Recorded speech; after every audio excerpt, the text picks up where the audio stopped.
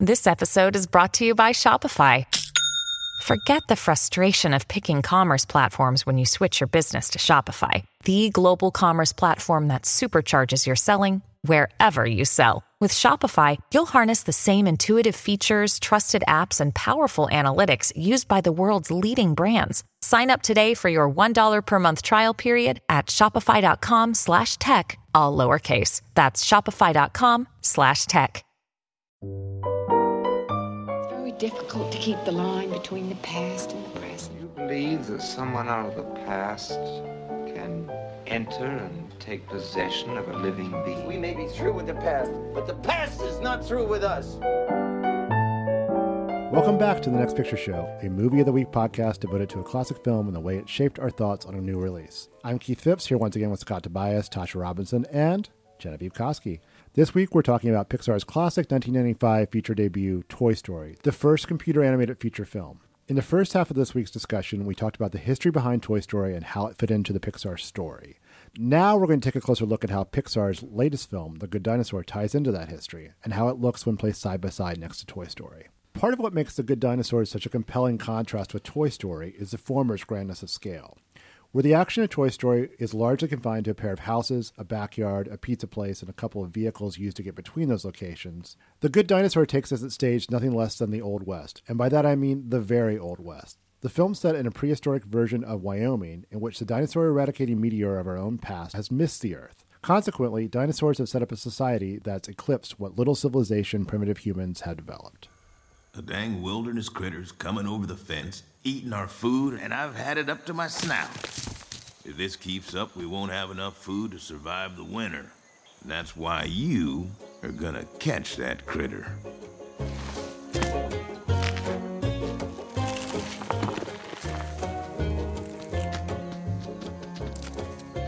Then, along comes a critter. And this is how you're gonna finish the job.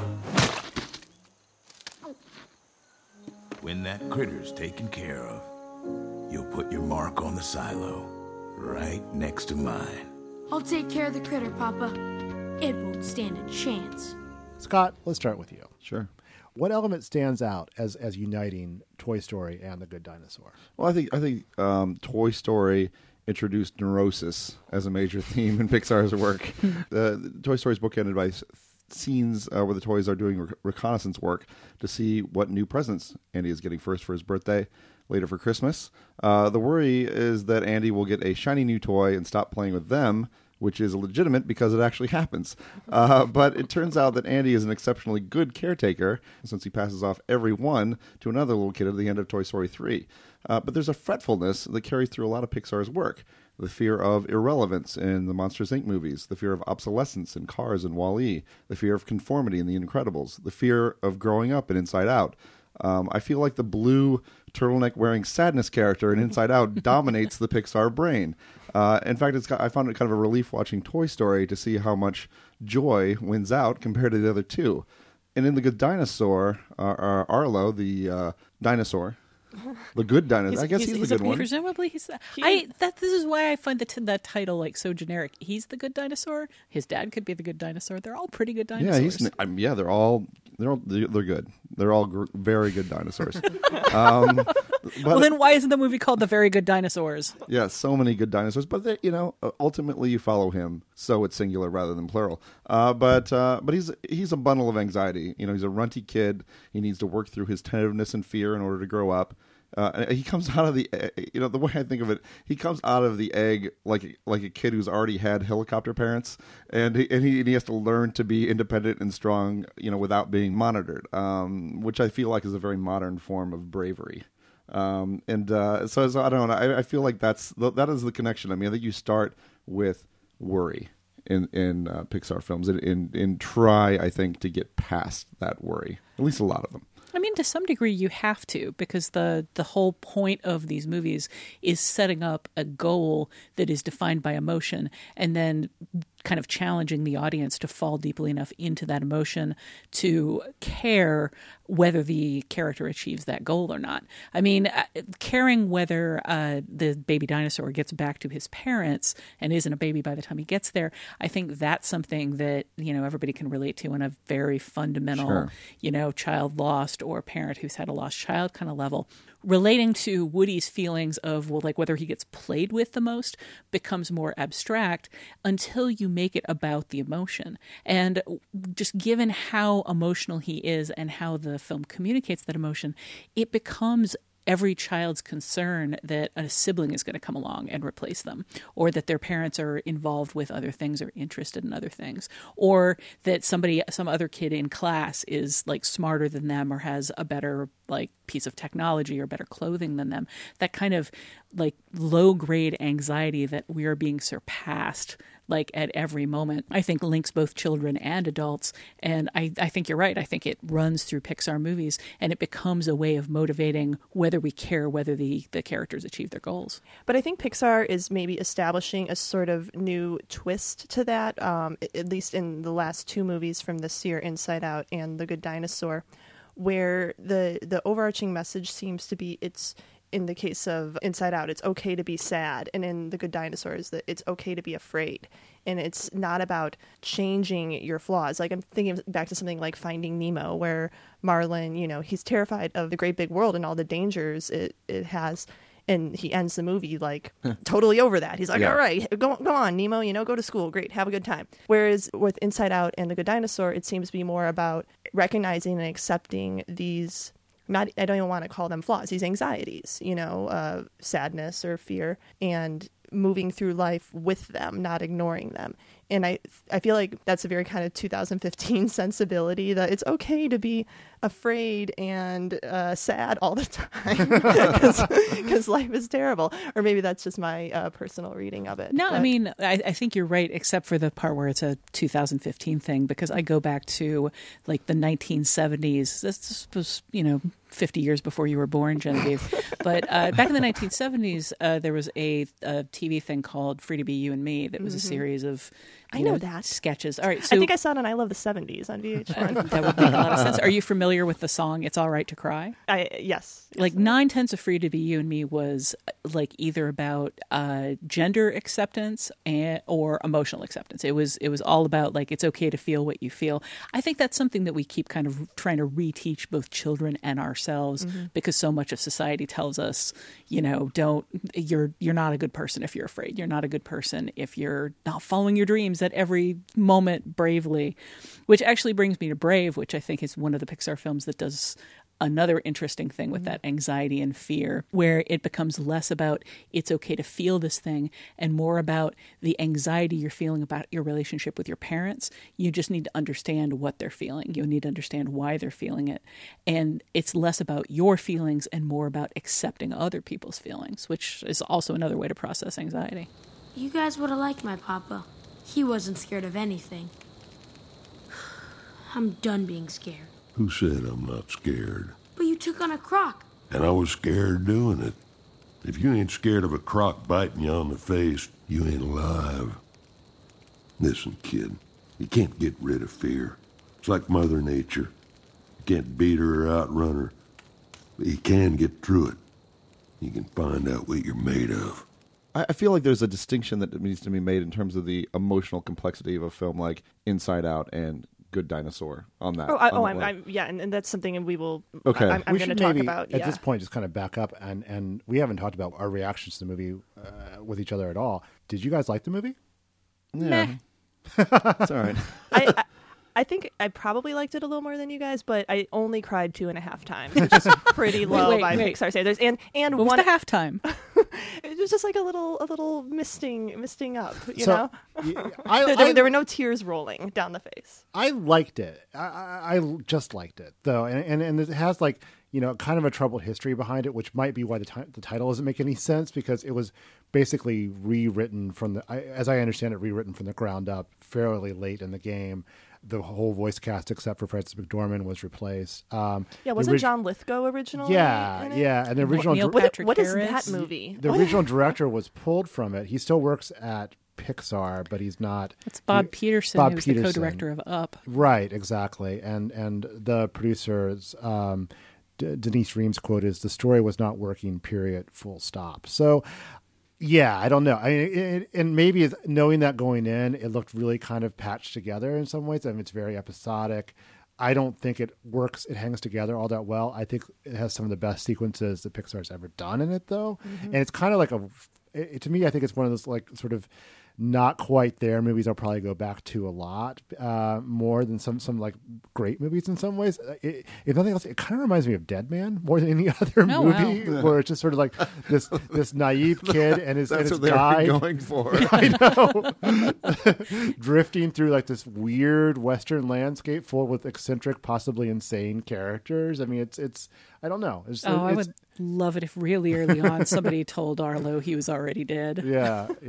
Well, happier ending than Dead Man, I guess. But nonetheless. The crazy pterodactyls who have the bizarre like storm-related religion totally could have told him that. And another thing that could be straight out of Dead Man is that strange dinosaur that's surrounded by animals that seems to be making mystic pronouncements. There's even like a psychedelic sequence. I mean, right. We should also note that this is not the only Pixar movie to undergo radical retooling fairly late in the game. Brave had the same issues. Ratatouille was, more or less rewritten to be Brad Bird's film after a long development process. So sometimes it works, sometimes it doesn't. Cars 2 also had a director switched out midstream. It amazes me at any point that they could have said the story isn't working. I mean, what story? He goes down river and then he goes back up river home. I mean, like what story is there? Well, that's basically Huck Finn. Or I was going to say, okay. Well, no, I'm not saying it's bad. I'm just saying like that's pretty clear to me. I was going to say, you mean the story where the main protagonist is drawn away from home by the secondary protagonist, gets lost, and they have to team up to get back home, or the exact plot of Toy Story? Well, I mean, to be fair about that, Vox actually just put out this chart that's all the Pixar movies themes in a grid, and like on a point-by-point level, here are the categories. A mismatched pair of partners with serious philosophical differences go on a wacky journey, a loved one is lost, a child comes of age, child's parent figure realizes nothing lasts forever, there's a super sad piece of music, and a wacky ensemble of supporting players. We explore the hidden world of everyday objects. Someone finds their calling. An ad hoc community is formed by movie's end. Now, not all of the films hit this, but there's a huge amount of overlap in each one of those categories. Then the final category is Cars Talk, and that for some reason that only hits 2 of them. But there is sort of a formula at work here, and to me, one of the reasons Good Dinosaur doesn't work is it just doesn't feel like it hits many of those points.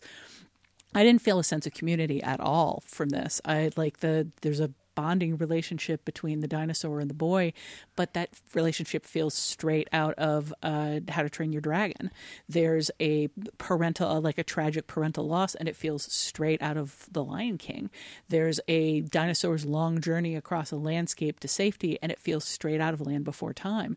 This is only the second Pixar film I've ever seen where I kept thinking, I've seen this movie before. And the previous one was Cars, and it was, basically the same plot as the Michael J. Fox movie Doc Hollywood. I've seen this story beat for beat, and there's nothing here. I'll take that back. There's very little here that feels authentic and rich and personal in the way Pixar's good movies do. Yeah. I didn't hate Good Dinosaur, but I did have a very mad reaction to it. Yeah, I actually have two points to make. One is more of a side than anything else, but we can go back to it. It's like the people who nitpick logical inconsistencies in films are just going to be, dine out on this movie for a long time because I was doing it and I hate that way of thinking about things. But the bigger question I want to raise is, what does this play as this film by the people who made Toy Story? Does it feel like a logical continuation of where Pixar's been going over the years?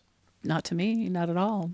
Narratively speaking, like character speaking, just the feeling of personal stories and personality that is in all of the best Pixar movies. I don't see that here. And also, it's missing the humor. I mean, I think the best joke is the central joke of the meteor just kind of zooming past in the sky, and they just said, "Oh, all right, and I'm back to grazing." I think that's a pretty good joke. And I don't know. The gag with a little red bird named Denise is that's not bad. Okay. Yeah, right. But it's not not a comedy factory, this movie. First of all, while saying that I did have my issues with Good Dinosaur, this does kind of play into something, which is what I've come to think of as the Wall-E effect. Wall-E was such a groundbreaking watershed movie for Pixar, where it took this really daring move of having no dialogue for a big chunk of it, and that's a sort of thing that could, and I think did, alienate a lot of younger viewers, but it really spoke to adult viewers and cinephiles. And I think that because of that, Pixar subsequently took on this reputation of being more quote-unquote adult or sophisticated than a lot of other animated fare. And there's certainly something to that. We've discussed all the ways in which that is true. But, you know, Toy Story is still, it's clearly a movie for children. There's a lot of child humor in there, you know, despite all the adult emotions. You know, there's stuff in there that appeals to adult, but the story and the humor and the characters are all very much geared toward children. They're toys.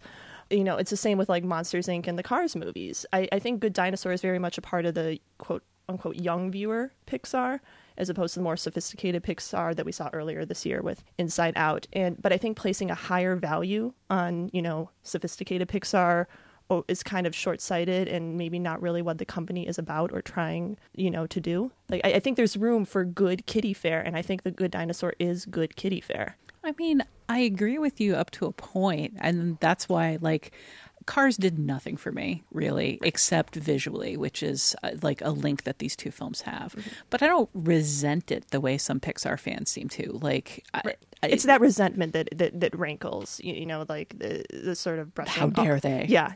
It's like, well, they're making movies for children, too. Yeah. Cars is weird because it seems like aimed at very small children or like old car enthusiasts, which John Lasseter is very much, and like nobody in the middle. It's something for the grandparents to take the grandchildren to. Yeah, I guess maybe. so. Yeah, I will say though, I mean, I think I'm coming across a lot more negative than I definitely am coming across negative on the film. That I do appreciate that it is a visually striking film, which we'll talk about, and I was engaged by it, and it is a quality piece of animation. It just becomes a thing with Pixar where you're sort of judging it against this standard that is so very high. And months after one of the best films. Yeah. But that's just it. I like having just seen Inside Out. Like I don't ask for every Pixar film to be like a Wall-E level, like experiment with storytelling. I don't necessarily need for them to reinvent the wheel every time out, but it becomes harder when you know that, like, on average you're only going to get one of these films a year, and that they take, you know, somewhere between 3 to 5 years at least in planning.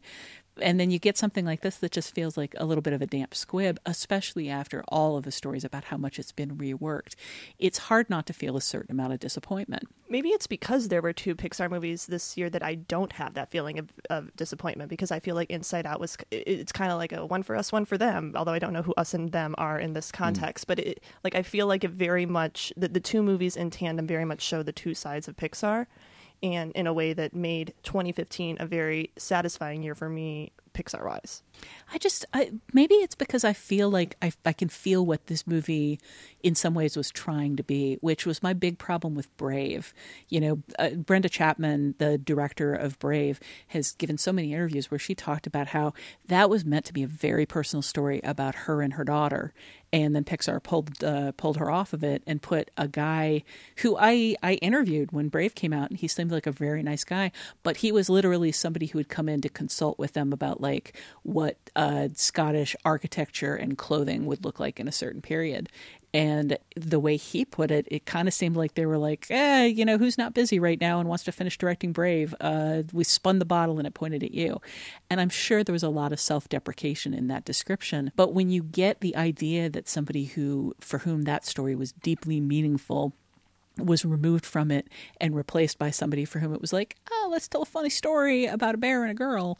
Like, I want to see the original version. Here, I don't know what that original version would have looked like. I don't know anything on that level about what the story was trying to be, but I don't feel that level of personal connection or emotion at any level in this film. Genevieve, I think we're kind of stepping on what you want to talk about, which is the Pixar protagonist. Yeah. I do want to talk about the idea of the Pixar protagonist and how the company's approach to its main characters has or hasn't changed over the years. One thing that struck me about Good Dinosaur is that both Arlo and Spot are clearly children. And as we've talked about, the movie consequently plays as more of a quote-unquote kids movie than something like Inside Out. Even though there are plenty of young characters in the Pixar features stable, you know, your Nemo, Ups Russell, Boo from Monsters, Inc., The Kids and the Incredibles, these films tend to have an adult or an adult-like main protagonist. You know, Woody and Buzz even come across as adult characters, even though they're, you know, like a lot of Pixar protagonists, they're not humanoid characters. But, you know, they're voiced by adult actors, and they have adult emotions, even though they're children's toys. Finding Nemo centers more on Albert Brooks's Marlin, and Up centers more on Carl. And, you know, even the emotions in Inside Out have a certain, like, adult/guardian vibe to them. I think it's really unusual for Pixar to focus Good Dinosaur so strongly on two characters who are children without an adult tagging along somehow. You know, they encounter adult-esque characters that may play into some of what we're talking about at The Good Dinosaur feeling less sophisticated. And I wonder what you guys think of that. It's a good thought, I think. But I don't know if, I mean, I think you're thinking like maybe people are hard on it for that reason. I'm not necessarily like, you know, citing this as a defense. I think it is unusual for Pixar. And, you know, we're talking about all the ways that this movie is necessarily not innovative. And to me, it was interesting that it seemed so much like a children's movie without making those appeals to adult sensibility that we see in pretty much every other Pixar movie. I kind of wish it was a little stronger in that department, actually. Yeah. The best scene in the movie to me, and I'm going to make Genevieve cry right now, is the scene where Arlo and Spot bond over, they communicate that they've both lost parents, and that is so beautifully done, and it's not, you know, and it is not something that involves adults or an adult sensibility in any way. So maybe a little more immersive in that, and it would have been a stronger film. I miss my family. Family.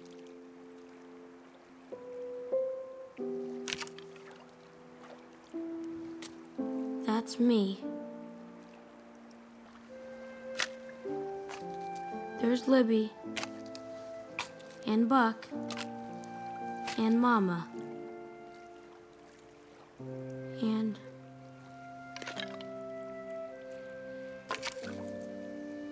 And Papa.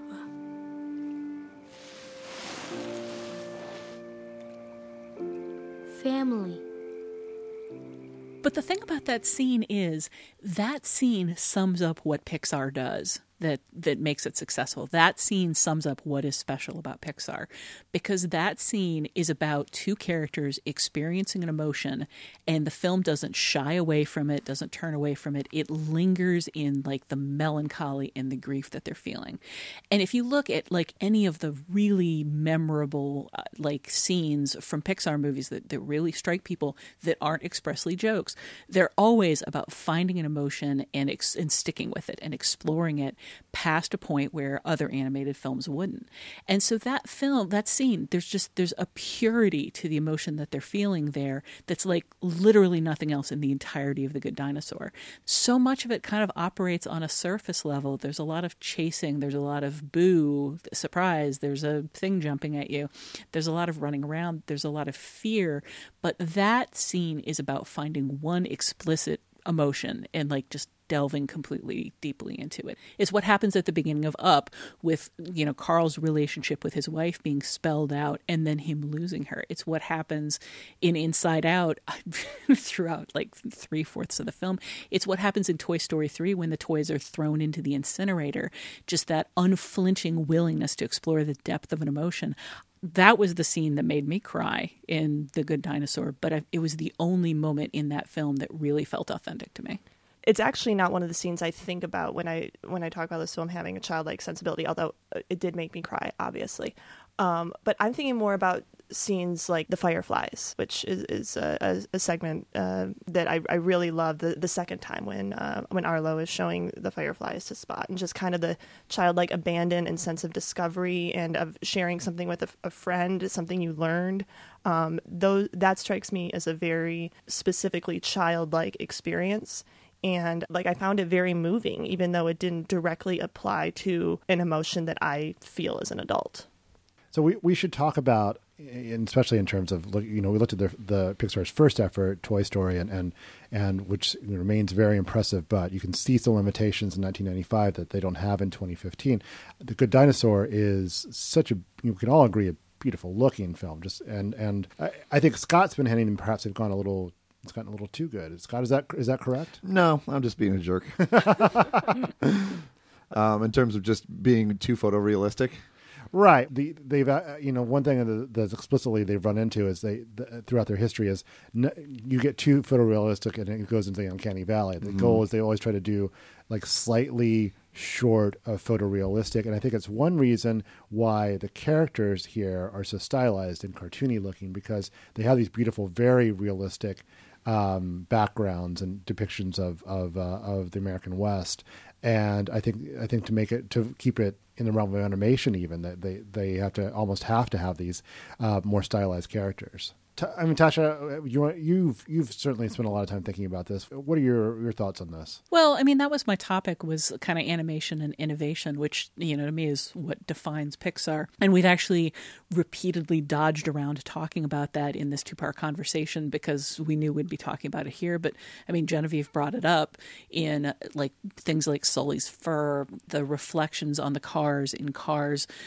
Pixar has always made a point of like, with each new film, creating something that we haven't seen in animation before. And with Toy Story, going back and rewatching that film, every single time I find my jaw on the floor just looking at the textures, the attention that they pay to like the texture of corduroy or the patterns on the wallpaper or the sprues and the molding errors on the little green army men. The dents in the baseboards. The dents in the baseboards. Yeah. The textures of the paint, the way paint flakes, the way like wood grain that's covered with wax has a different quality from wood grain covered with paint. So much attention is paid to this. And with Good Dinosaur, what we're seeing is, as you say, it's like a photorealistic version of the world to the degree that at times it doesn't even look animated. I mean, there's a sequence where like Arlo's washed up in the river after the storm and he's lying in the water. And, there's this child to adolescent character who's suffering, who's unconscious, who's been through a dreadful loss, who's far from home. And I was like, screw the kid. I was staring at the water. The ripples of the water. But is the water okay? But that's just it. The backdrop that he's in is all right. It's always going to be all right. It has a timelessness to it that I think is going to hold up over the long term in like after the rest of this animation looks crude. To me, Arlo looks like a very crude and not expressive enough character, but the backgrounds are so evocative. The world that he's in is so much more expressive than he is. See, all right, now that's where I want to push back in terms of the character design, because based on a conversation I heard in the ladies' room after the screening, and based on what you just said, the look of Arlo and the other dinosaurs is not going to appeal to everyone, particularly in the context of this hyper-realistic natural world. But personally, I loved the contrast between the super cartoony and the super realistic. And I really liked the unusual dinosaur design of the film. It was cartoony, but it was also really original. I feel like dinosaurs on film are one of those things that are always rendered fairly similarly on screen. There's not a lot of inventiveness in terms of their actual physical form, which is kind of odd when you think about it, because it's not like we really know what dinosaurs look like beyond their skeletons. So I like that there was a little kind of experimentation and playfulness in this sort of like goofy dinosaur design I haven't really seen in dinosaur-centric entertainment before. I liked it too. And I liked that also that there's things like they modeled the T-Rexes, which are ranchers in the film, after their movements after like cowboys riding on a horse. I loved the way the T-Rexes really cool. ran. Yeah. And the people next to me were snickering about when they were running, because it does look kind of odd compared to like how the T-Rex in Jurassic Park runs. Mm-hmm. But I don't think that was a contemptuous snicker, though. I mean, I know we had actually just talked before the podcast about how the people sitting next to you were snorting and making contempt noises. But when you first see the T-Rexes gallop, like a little ripple of laughter went through the whole theater, and I don't think that was contempt. I think that was recognition. I hope it was. I guess I read that differently, but I'm just saying I like the way the T-Rexes ran. Oh, it's awesome. I really like the look of the film a lot too, and I think the contrast is key. I mean, you have worlds colliding that didn't collide, so it makes sense to have one part of it be cartoony almost, and then another part be photorealistic, and I think it's an extremely bold and unexpected decision to bring those two things together. Oh, and no, it works really well. Scott, I really got to fight you on that one, because it's have you not read Scott McCloud's Understanding Comics? Is that the first one? Yeah, that's the first one. That's the classic. I read a little bit of it.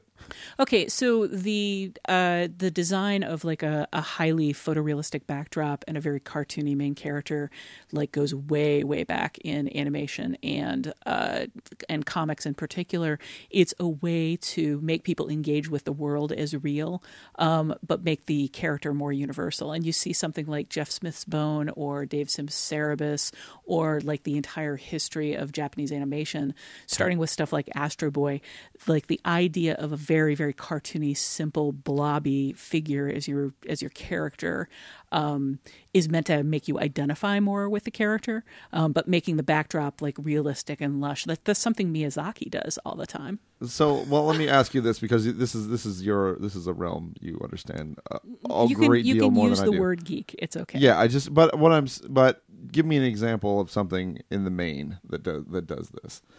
Because these examples you're giving me are all people who are not really going out on a limb, including them in graphic novels or whatever. It's not or anime or something. On a large commercial level, I mean, I feel like The Good Dinosaur is risking being quite disconcerting to a mainstream audience that's not used to these sorts of contrasts. Well, I mean, one of the reasons I don't sympathize with like Arlo and his family as much as I should is because I have seen designs like this in animation before. I mean, to me, Arlo is this kind of like knock-kneed, big-eyed, big-headed dinosaur. Like we literally saw this exact same thing in Land Before Time, which is a very mainstream movie that made $1 billion and went on to spawn 37,000 sequels at this point. Or if you look at the T-Rexes, actually look very, very visually, right down to the coloration, like the T-Rexes in We're Back, which was another big animation like featuring dinosaurs not that long ago and was also very mainstream. And both of those use the same kind of like lush, realistic backdrop.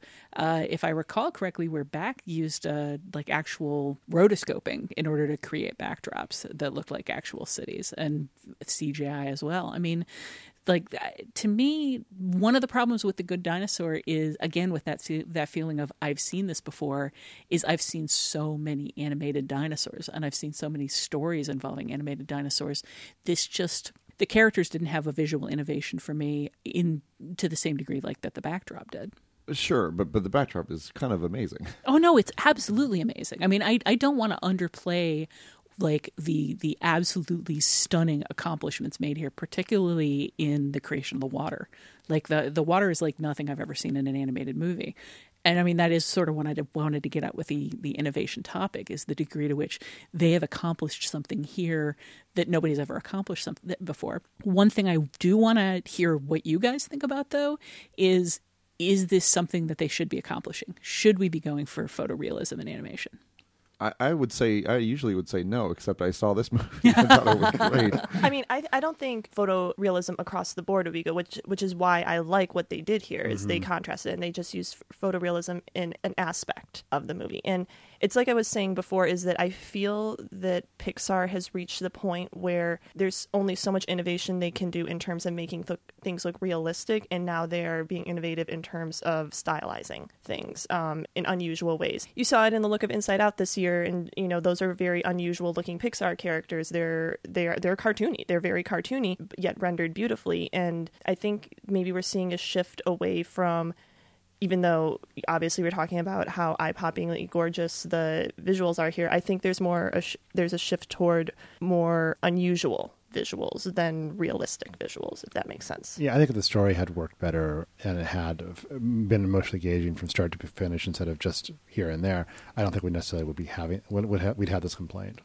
I almost feel like it just seems like a lost opportunity in a way, because you do get that. The opening of film, especially, it's like, this is animation.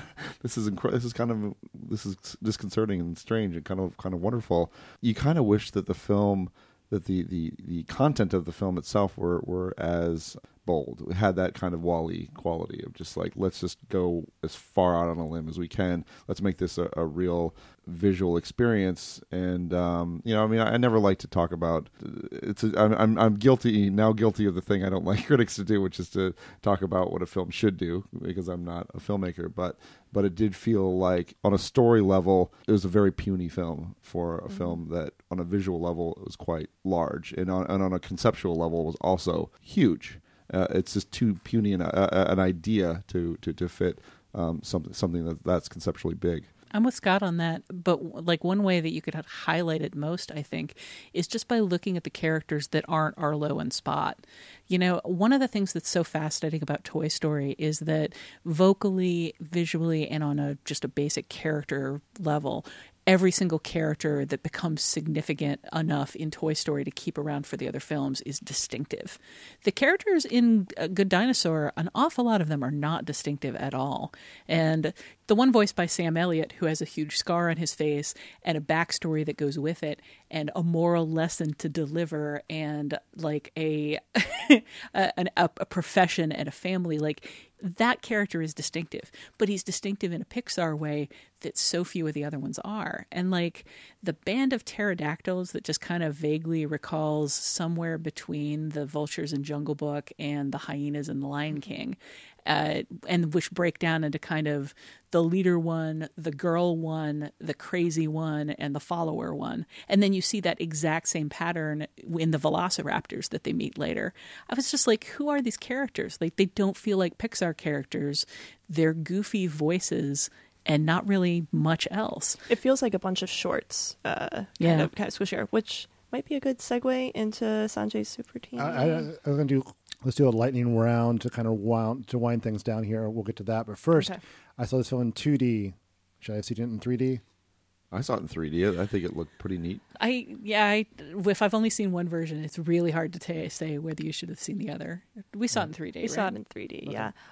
There was nothing about the 3D that made me go, whoa, which is kind of the litmus test for whether the 3D is worth it. Like, it looked very deep and rich in that way that, 3D can look if it's bright enough, which I guess that's a good qualifier.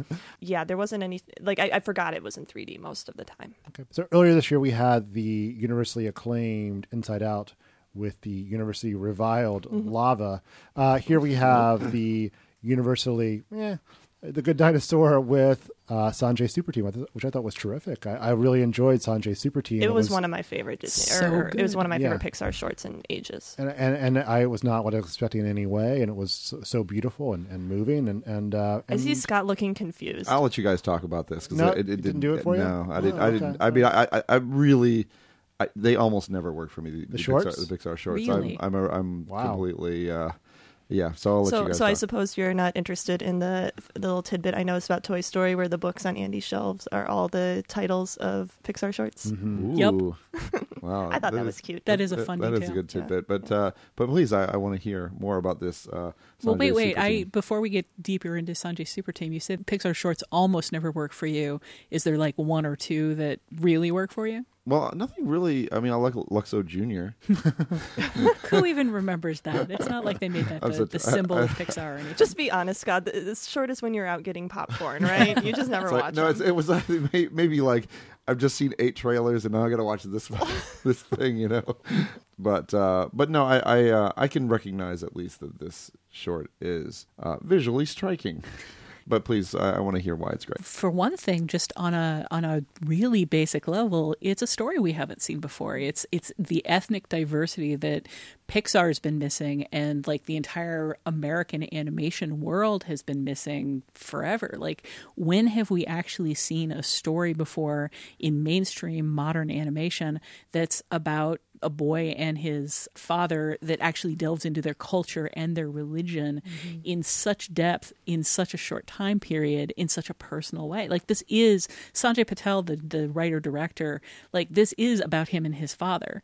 And you can feel, this is what I want more of in The Good Dinosaur, is that personal connection. And that alone did it for me, like, even leaving aside how visually exciting it was. Well, let me question this though. Like, do you really feel like the film expressed anything religiously or spiritually at all? I mean, I get the relationship between the father and son, but all of the business, all of the religious business had no resonance for me whatsoever. I think as a kid making it like sort of a first connection between, what fascinates him, what he likes about superheroes, and what about this sort of American culture he was born into, like finding these sort of themes in Hindu myth as well. I think it was really nicely done, just sort of, and without really drawing too fine a point on it, or be too cutesy about it. Just kind of like there's this, and in some ways they're kind of doing the same thing. And I liked it. Also, it looked great. Yeah.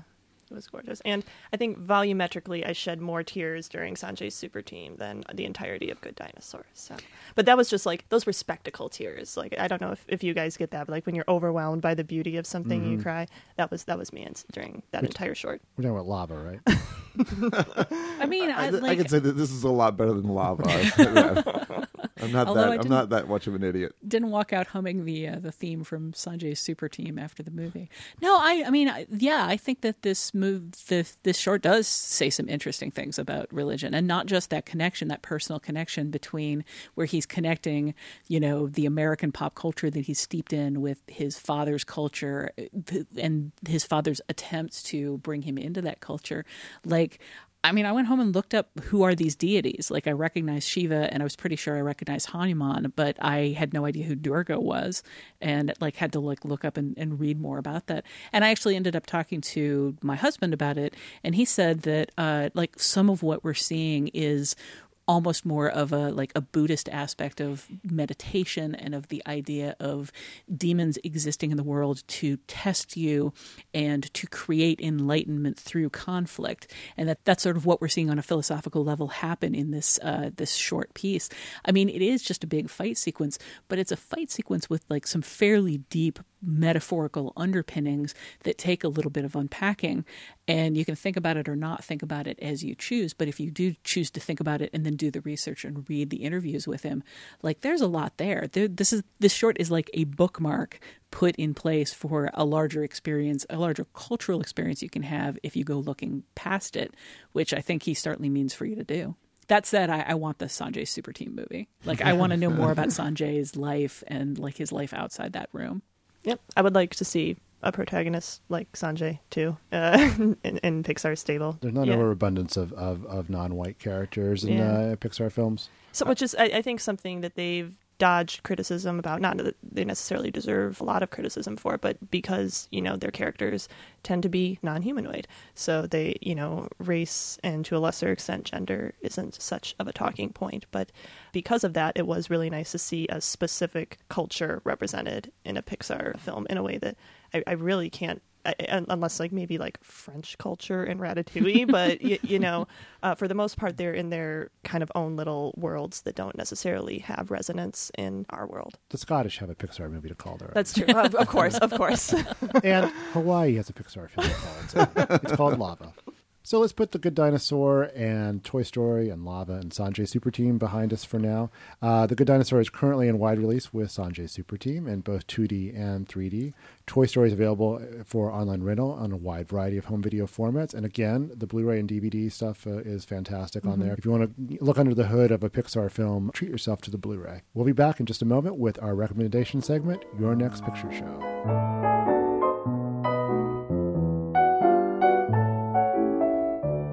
Finally, it's time to catch each other up on films or film-related items we've seen in the interim since our last podcast. We call it Your Next Picture Show in the hopes it'll put some interesting choices on your radar. Tasha, want to kick us off? Well, if you're the kind of person who exhaustively watches every featurette on every disc you own, this will be a completely useless recommendation to you. But if you're like me and you tend to watch deleted scenes interviews and then move on to the next movie. I want to point out that on some of the Pixar discs are a series of shorts called Studio Stories. And these are behind the scenes looks at things happening at Pixar in the voices of some of the animators, animated in a very, very simple style. I rewatched Toy Story 3 for this segment and then immediately went on to watch all of the studio stories on that disc. And they're fabulous. Just like little stories about aspects of working at Pixar, like eating a lot of cereal because apparently they have the world's biggest cereal bank as part of their studio. Or the animator who discovered when he moved into his new office, he had a ventilation shaft that led to a completely blocked in room where he built a second office, which then became like the gathering place for the entire world, apparently. There are some really, really fun things in there that I had just kind of skipped over on my first several viewings of like the Pixar oeuvre because there's so much to watch. The second thing is Josh Spiegel, who is a friend of all of ours, a critic for Movie Mezzanine and the host of Masterpiece Theater, the podcast about all things Disney, has put out a small book. It's called Yesterday is Forever, Nostalgia in Pixar Animation Studios. He sent me an early copy and I actually blurbed the book because I liked it so much. And I think anybody who it was like deeply fascinated in Pixar enough to listen to us talk about it for nearly 2 hours is probably going to love this book. It's a very dissolve-y kind of specific deep dive into the Pixar movies, specifically within the realm of how they deal with nostalgia, how they focus nostalgia, how they harness it, how they address it in different ways, looking forward, looking back, either evoking it or creating it in just a really wide variety of ways. It's very, very thought through. It's very rigorous. It's very detailed, but it's also very accessible and entertaining. It's a pretty short book. I think anybody who loved The Dissolve and loved like that specific kind of criticism will find that this is basically a small book length Dissolve essay about films that hopefully we all love. Highly recommended. I would just want to note that Ricky and the Flash is out on Blu-ray and DVD and available for rent on demand services. And not enough people saw it. And I think it kind of suffered from having a puzzling marketing campaign that sold it as sort of like a uplifting story of a family that gets its shit together, which it really isn't. It's about a family, about how families never get their shit together, but they kind of work anyway, and how we learn to kind of live with the dysfunction that families tend to create. And Meryl Streep's great in it. It's directed by Jonathan Demme, who is, in Scott's phrase, a national treasure. Has a sort of a touch to that sort of ensemble drama that nobody else could bring to it, and it deserves a second chance. Correct me if I'm wrong, but everybody at this table is like a super fan of that movie. Yeah. Really like it. I think that's the movie I've spent the most energy this year trying to convince people is actually worth their time. But one of my coworkers said, like I wrote about it for a home video column I do, and one of my coworkers said, "Yeah, I went to see it as a joke, and I really loved it." I think it looked like a bad movie, but it's not a bad movie at all. It was one of the worst trailers of the year. And it was an August Castaway. I think Hollywood now just does not have the ability to promote anything that isn't just product. I mean, it's a very unusual character-driven film. I think it's completely accessible and fun and rich, but and it really probably the year's most underrated film. I mean, what film has been deserved more love than that one? And I hate to keep being so controversial, but that Streep lady is a pretty good actress. Yeah, and she's really actually is. also a really fun singer. Like her performance in this movie is pretty amazing. Rick Springfield too. Right? Yeah. Oh, he's a real surprise. Scott, how about you? Oh, okay. Hello. Well, Tasha, you're gonna back me up on this. I would like to recommend a film called Democrats. This is a documentary about the drafting of a new constitution in Zimbabwe following two men from opposing political camps, one representing the dictatorship of Robert Mugabe and the other representing an increasingly popular democratic movement in the country. And these two men, they could not start further apart. I mean, you think about how polarized the U.S. is. These guys are very polarized. There are all sorts of shenanigans happening around them. But it's remarkable to witness firsthand, and this film really gets in. It's right there with them. Just how the process itself forces these men to make compromises and to really forge this document. It's extraordinary to witness and kind of heartbreaking ultimately. too. Man, I mean, if you can imagine like Bush and Clinton when they were up against each other, going on the road together in a van, like going around to different places doing polls, and realizing that the system was so corrupt that they have more in common with each other than they have with some of the people that are running the country. It's a really startling film in a lot of ways, and the access that the director gets. I interviewed her out of Tribeca for The Dissolve because I loved this film so much. So yeah, I mean, it's currently playing at Film Forum. It probably will have closed by the time this airs, but I think it's probably going to trickle out, and it's something to kind of just put down for future Netflix. It'll find its way to streaming, I'm sure. Totally amazing. Seek that puppy out. Finally, stepping from behind the boards this episode. Thank you, Genevieve. Genevieve, what is your recommendation? I'm excited because I have something that is in theaters, and I think will still be in theaters by the time this drops, which is Brooklyn. Yeah, Brooklyn. I knew you would like Brooklyn. Yeah, it was Brooklyn.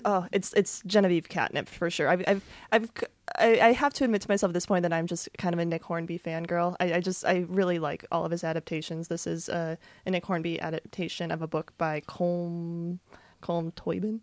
But yes, this is a Nick Hornby adaptation, and it's kind of my favorite Nick Hornby mode, which is like doing period piece, because I really loved and education too. It's a immigrant story in 1950s. It's about an Irish immigrant played by Saoirse Ronan, who is coming to the States on her own, and it's sort of a coming of age.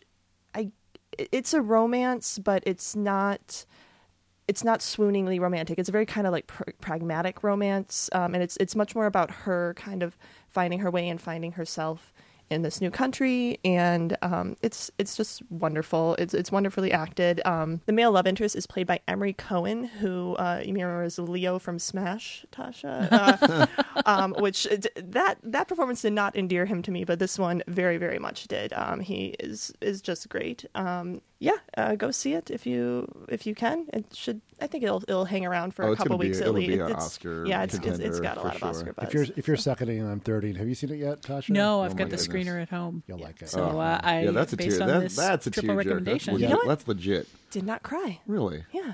Weird. Yeah. Good Dinosaur. But just from Mars. I just had hearts popping off my head and the whole time. So it looked like. The fashion's kind of great in it, too. Oh, I love the production design. Yeah, it really it is beautiful. Mwah. Can't recommend it strongly enough. Totally. All right, thanks. And I definitely want to check out Democrats and Josh's book. I will go order it right now.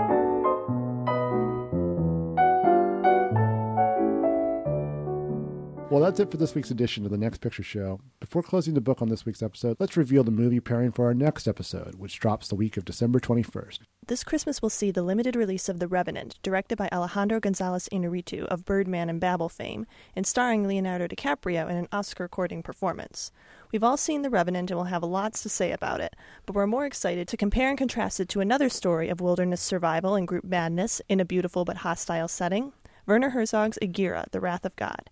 It's available to rent via Amazon, iTunes, and the rest of the usual suspects, and it's streaming for Fandor members. In the meantime, we'd love to hear your feedback on this week's episode of Toy Story, The Good Dinosaur, anything else film-related or Pixar-related. We want to include your thoughts on future episodes of the show. You can leave a short voicemail at 773-234-9730 or email us at comments@nextpictureshow.net. In the meantime, where can we find everyone these days? You can find me at uprocks.com and where I'm heading up the film and TV coverage, and on Twitter at kphipps3000. I'm at Genevieve Koski on Twitter, and you can find me editing the Next Picture Show podcast for the foreseeable future. You can find me doing film criticism at The Verge. I'm hoping by the time this comes out, I will have just had a interview with Alex Robinson up at Comics Journal. And you can always find me on Twitter at Tasha Robinson. I'm on Twitter. I'm at Scott_Tobias, and I'm a lot of different places: NPR, Variety, New York Times, Washington Post, Rolling Stone, Gentleman's Quarterly, and Oscilloscope's Musings blog. So you're a Renaissance man, right? I mean, if somebody else has a publication, then I'll write for them too. That's what I'll be. As always, thanks to Film Spotting for all their help, input, and support. We hope you'll tune in next time.